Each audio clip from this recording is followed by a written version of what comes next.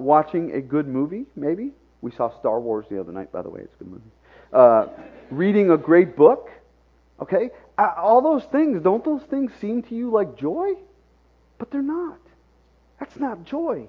In reality, that's happiness. See, in our English language, happiness and joy, they kind of go side by side. But there is a difference. Henry Nouwen, who's an author and a former Catholic priest, he once described the difference between happiness and joy. He said it like this: happiness is dependent on external conditions. Joy is the experience of knowing that you are unconditionally loved and that nothing, not sickness, not failure, not emotional distress, oppression, war, or even death can take that love away. See, happiness is dependent on our circumstances.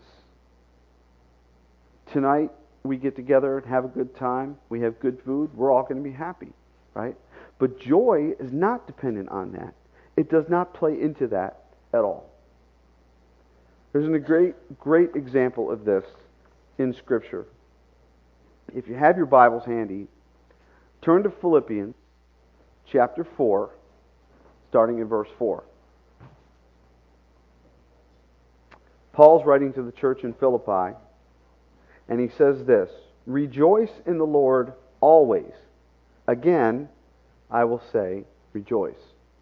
I'm going to stop there for just a second because Paul does something that is like parenting 101. He repeats himself for emphasis. Anybody that's a parent has done this or does do this when you're talking to your kids. I still do it, and my kids are grown. I'll give you a great example. It can be 23 degrees outside. Ian comes downstairs to go to school, grabs the car keys, heads out to the garage in a short-sleeved shirt. And I say, "Put on a coat." And he says to me, "Well, I think I have a windbreaker in the car." I said, "Put on a coat."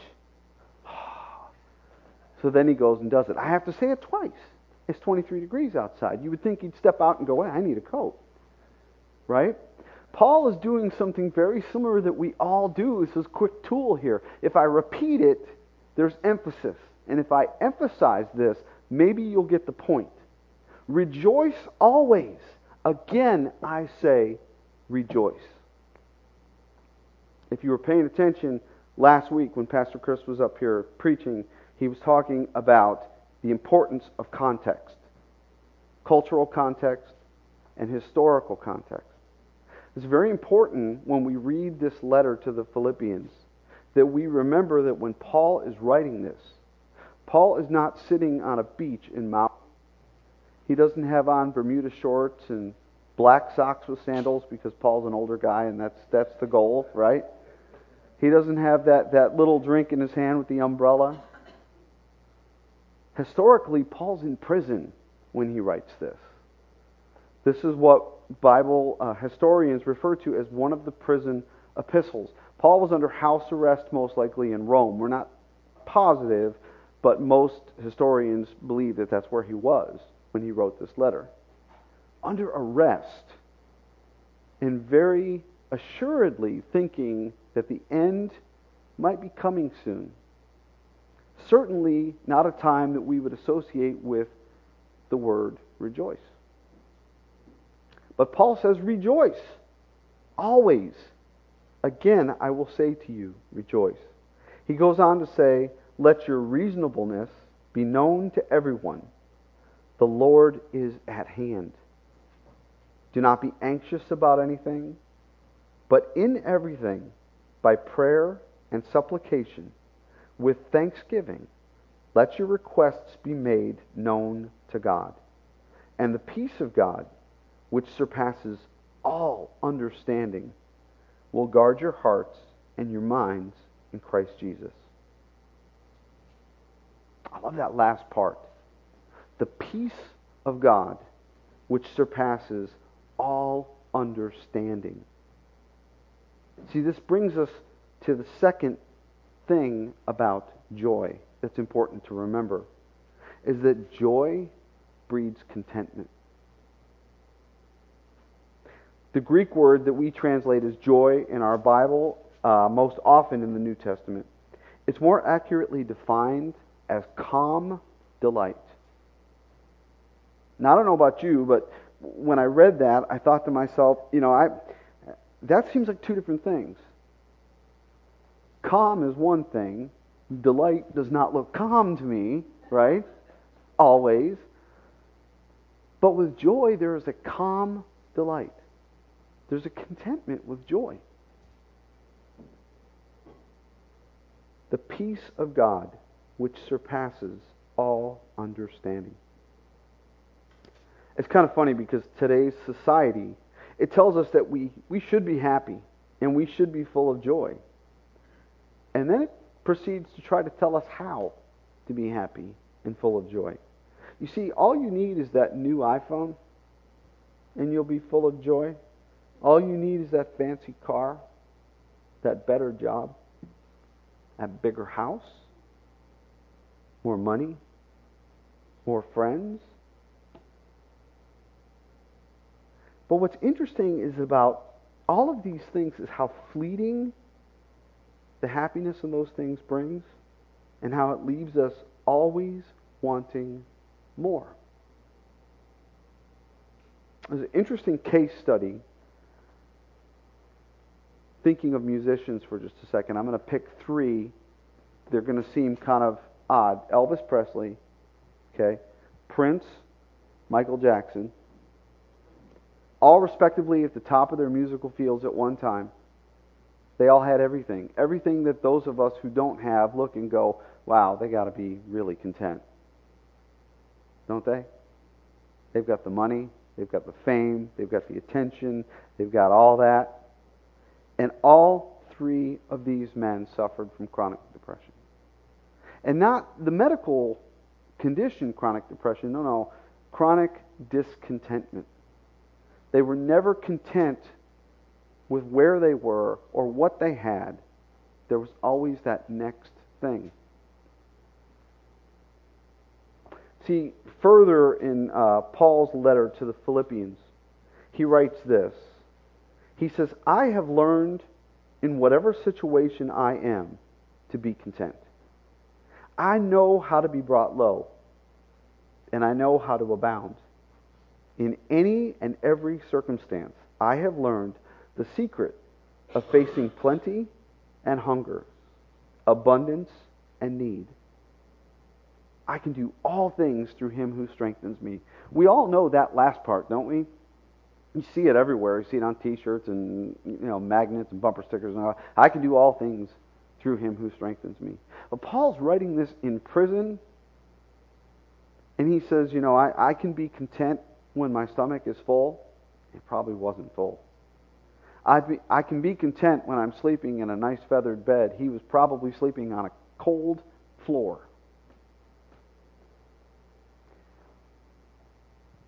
So he says, I have learned in whatever situation I am to be content.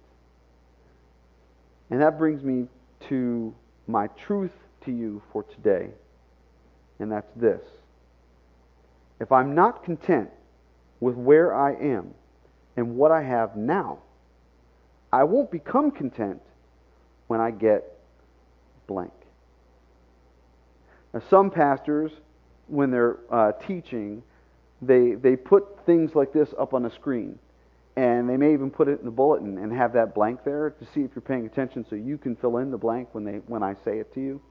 So I would read it and say, I won't become content when I get, and then you write it down. Like that's the answer. But the trick to this is that this is completely subjective to every single one of us in this room. Because I don't know what it is that you think you need to become content.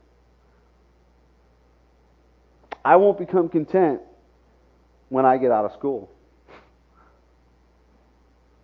I won't become content when I make that girl like me, or when I make that boy like me, or when I get that new car, or when I get that job that I'm looking for, or when I just make it through this holiday season. If I'm not content with where I am and what I have right now, I won't become content when I get. So how do we acquire this joy? How do we get this? How do we get this contentment? Well, there's two ways I want to talk to you about that we can get this. And first, this was completely unplanned, but I did want to share this with you because I was talking about joy as a choice. And there was a story that I ran across while I was doing my studying for this particular sermon. And the author of the hymn that we sang today, which was not pre-planned, the author says, when peace like a river attendeth my way, when sorrows like sea billows roll, whatever my lot, thou hast taught me to say, it is well with my soul. He wrote those words on a boat as he was crossing the same passage of water where he had lost his children in a previous boat accident. The shipwreck that his wife survived, but the kids did not. And he was on his way on a journey to meet up with his wife. He lost his children, and he wrote that song, it is well with my soul. He had to choose joy at that point. And I read that while I was doing all this research for this, and I thought, I don't know that I can fit that in, or if that sort of thing. And then all of a sudden, lo and behold, the worship team chose that, and there it was. And I'm like, I think we need to point that out. There was a reason for that. You know, one of the perks of the pulpit, if you will, is that sometimes if you approach the worship team very carefully and you say, hey, would you mind doing one particular song for me? They will. And so last week I asked Paul, I said, would you do Joy to the World? But do me a favor. I just have one request. Turn Teresa loose on it. Let her go nuts. And you did. Thank you. Thank you for that. Because I didn't want it to be Joy to the World. I didn't want that. And so she's back there cooling her fingers off right now. You know. So, so there's two ways that we can get joy here. And the first way is abiding in Christ. Jesus says this in John 16:24. He said, until now you have asked nothing in my name. Ask, and you will receive, that your joy may be full. In the verses surrounding this passage, Jesus has been telling his disciples what's getting ready to happen, what's coming, and things are going to change for them. After the ascension, he won't be there for them to ask questions, but they'll have the Holy Spirit. So when Jesus tells them to ask in his name, it's important that we remember that this isn't some sort of special key phrase. It's not a magic formula. It's not something that grants wishes. What it is, we know that, this is something that allows us to attach our requests to the work of the Son in doing the Father's will. That's what that is.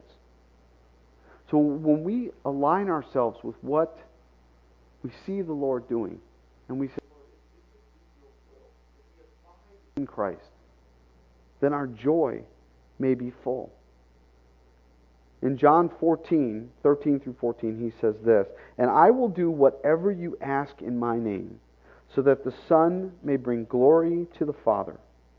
You may ask me for anything in my name, and I will do it. Anyone, this is my note here, anyone who has ever prayed for something that they did not get, you may bridle at that a little bit. Wait a minute, doesn't it say right here that if I ask anything, he'll do it? But remember Jesus' clarification. He says the Son, so that the Son may bring glory to the Father. Sometimes when we pray and we ask for something, it's about our happiness. It's not about fulfilling God and what God's will is. But when we line up with Christ, then our joy tank gets full. So what brings the greatest joy is not just being in His presence. It's not about being near Him always. It's also about doing what He's commanded us to do. And that brings us joy. John 15:10 through 11 says this, "If you keep my commandments, you will abide in my love, just as I have kept my Father's commandments and abide in his love. These things I have spoken to you, that my joy may be in you, and that your joy may be full." Many of you know this past week, our youngest son Ian's been in Guatemala on a mission trip with all the seniors from Maryville Christian. I think all but maybe 2 of them. So 24 kids, 8 chaperones, all down in Guatemala together. And of course, being out of the country for the first time and away from us, and it's been eerily quiet in our house. Not that he's loud by any stretch, but his presence is missed. And I'm sure many of you that are now empty nesters or are right there. You kind of know that. I mean, there's a transition period. So we sort of joked that this was like a trial run for us because he's a senior in high school, and so he's been gone, and the school has been posting pictures up on social media, kind of keeping us updated on what the kids are doing down there in Guatemala. Well, it turns out that Delta Airlines lost over half of the kids' luggage. So they went several days with no change of clothes. So a bunch of sweaty teenage boys down there with no way to shower or change clothes. I'm sure that made life just absolutely wonderful. So a lot of the pictures of these kids, they look very unkempt and just they're exhausted. You can kind of see like the circles under their eyes, and they're just. But what impressed me the most was you could still see the joy. They have absolutely no reason to be happy at this point. In a foreign country, I got it on very good authority that the Wi-Fi is horrible down there. The food is different, everything's different, right? And they're just, they can't even, Ian did get his luggage, I think, like 3 days in or something like that. So we got one text message from the hotel said, "I finally took a shower." So there was, I'm sure there was joy for Ian's roommates, definitely. But I saw a picture last night. I was just, we got home late. We were at a wedding yesterday, and so we got home late, and I was scrolling through, and he hadn't shown up in any of the pictures. Well, there he is, and he's laying on the ground. He's got like 3 kids climbing on him, which is his happy place. He wants to be an elementary school teacher. That's his heart, and he loves little children. And so they're on him, and he is just laughing. And what I saw at first was, okay, well that's happiness because he's enjoying it, but it's also joy because he's serving God. And it's a beautiful thing. It really is. Despite the circumstances, I know he's going to be happy to be home, but just that he's been able to do that, and that's joy. It's just joy. So another way to acquire joy is to abide with fellow believers. See, sometimes trying to abide with Christ, to be quite transparent and honest with you, can be difficult in the day-to-day, especially if you're trying to fly solo. It's much easier when we can be with other believers. So, let me start with a passage here in 2 Timothy 1:4. Paul writes and says, "Recalling your tears, I long to see you so that I may be filled with joy." He wanted to get back together with his student, someone that he thought of as a son, and say, because that would fill him with joy. 1 John 1:3 through 4, "We proclaim to you that what we have seen and heard, so that you also may have fellowship with us. And our fellowship is with the Father and with His Son, Jesus Christ. We write this," why? "To make our joy complete." And my favorite one of these is 2 John 1:12. I just love the way this is written, at least in the ESV translation. It says this, "I have much to write to you, but I do not want to use paper and ink. Instead, I hope to visit you and talk with you face to face so that our joy may be complete." Anyone under the age of 30 just freaked out at that passage. Can't we just text each other? Right? Can't we just text back and forth? Do we really have to talk? Do we really have to get together face to face? There's a value in that. There's a connection that you can't get. Especially if autocorrect goofs up your text, then you're really in big trouble, right? So I'm going to take a second here, and I want to remind all of you about tonight. At 6 o'clock, we've got the program here, and then we have the banquet afterward. So if you are even remotely on the fence about, I don't know, I've got so much to do, it's such a busy time of year, come and abide with fellow believers. Hang out. You will have a great time, but it'll also fill your joy tank.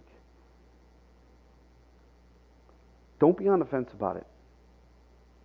And Pastor Chris said earlier that there's plenty of food, so invite somebody. Bring them. It could be the greatest part of their Christmas holiday for some. So, typically when I start going toward the end of a sermon, I like to figure out, okay, so what do we do with this? What we've talked about here today. What do we do with joy this holiday season? And I got to be honest with you, I thought that this would be a slam dunk. I thought this would be the easiest part.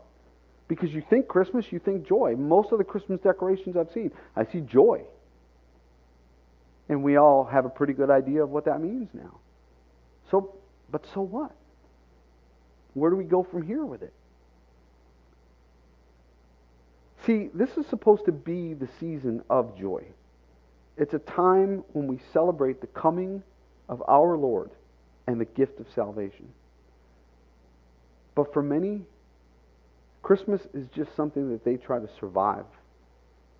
They try to get through it. And this could be, for many of us, a first Christmas without a friend or a family member who's passed. You may be facing some struggles at work, struggles with family, maybe your health, maybe just the idea of getting together with extended family just puts your stress meter way up here. Maybe it does. But don't let the gift of joy go to waste. So let's go back for a second and let's look at what our first example of joy, those shepherds, what did they do with that gift? In Luke 2, starting verse 15 through 20, it says this. When the angels went away from them into heaven, the shepherds said to one another, "Let us go over to Bethlehem and see this thing that has happened, which the Lord has made known to us." And they went with haste and found Mary and Joseph and the baby lying in a manger. And when they saw it, they made known the saying that had been told them concerning this child. And all who heard it wondered at what the shepherds told them. But Mary treasured up all these things, pondering them in her heart. And this is the part that I put in bold print. And the shepherds returned, glorifying and praising God for all that they had heard and seen, as it had been told them. See, this wasn't a secret that was given to the shepherds, and they say, hey, we've got this great thing of joy here. Let's just hold on to it and not tell anybody else. No, they went out and they spread it. So this joy that you have, this reason for your joy, spread it. Just like the shepherds did. Some interesting statistic about Christmas. 92% of the people in this country celebrate Christmas. 92%. That includes some Jewish people and secular people. 92%. But only 73% of the people who celebrate Christmas even consider the true meaning of Christmas. For them, it's just a holiday. Only 73%. So I don't know where you're going at Christmas. I don't know what you're doing for the holiday season or who you will be with. But I promise you this, if you have joy, if you have that contentment and that peace, no matter where you are, you're going to be noticed amongst all the stress. When the kids are running around like crazy looking for batteries, or the dog has gotten into the house and gotten to the turkey before anybody else, or in all the madness, the lights aren't working. Oh no, we can't get into the restaurant on Christmas Eve. All these things. When your contentment is right there, when your joy level is full, somebody is going to go, I wonder, what is it with them? How can they do that? And somebody may ask you. And that's when you get to say, oh, let me tell you about the greatest Christmas present I've ever gotten. One size fits all. And it is literally the gift that keeps on giving.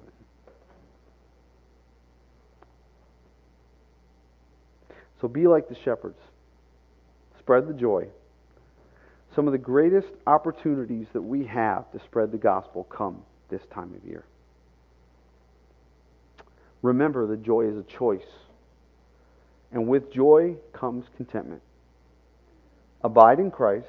Abide in other believers. Through fellowship, let your joy be the thing that others notice. Let's pray.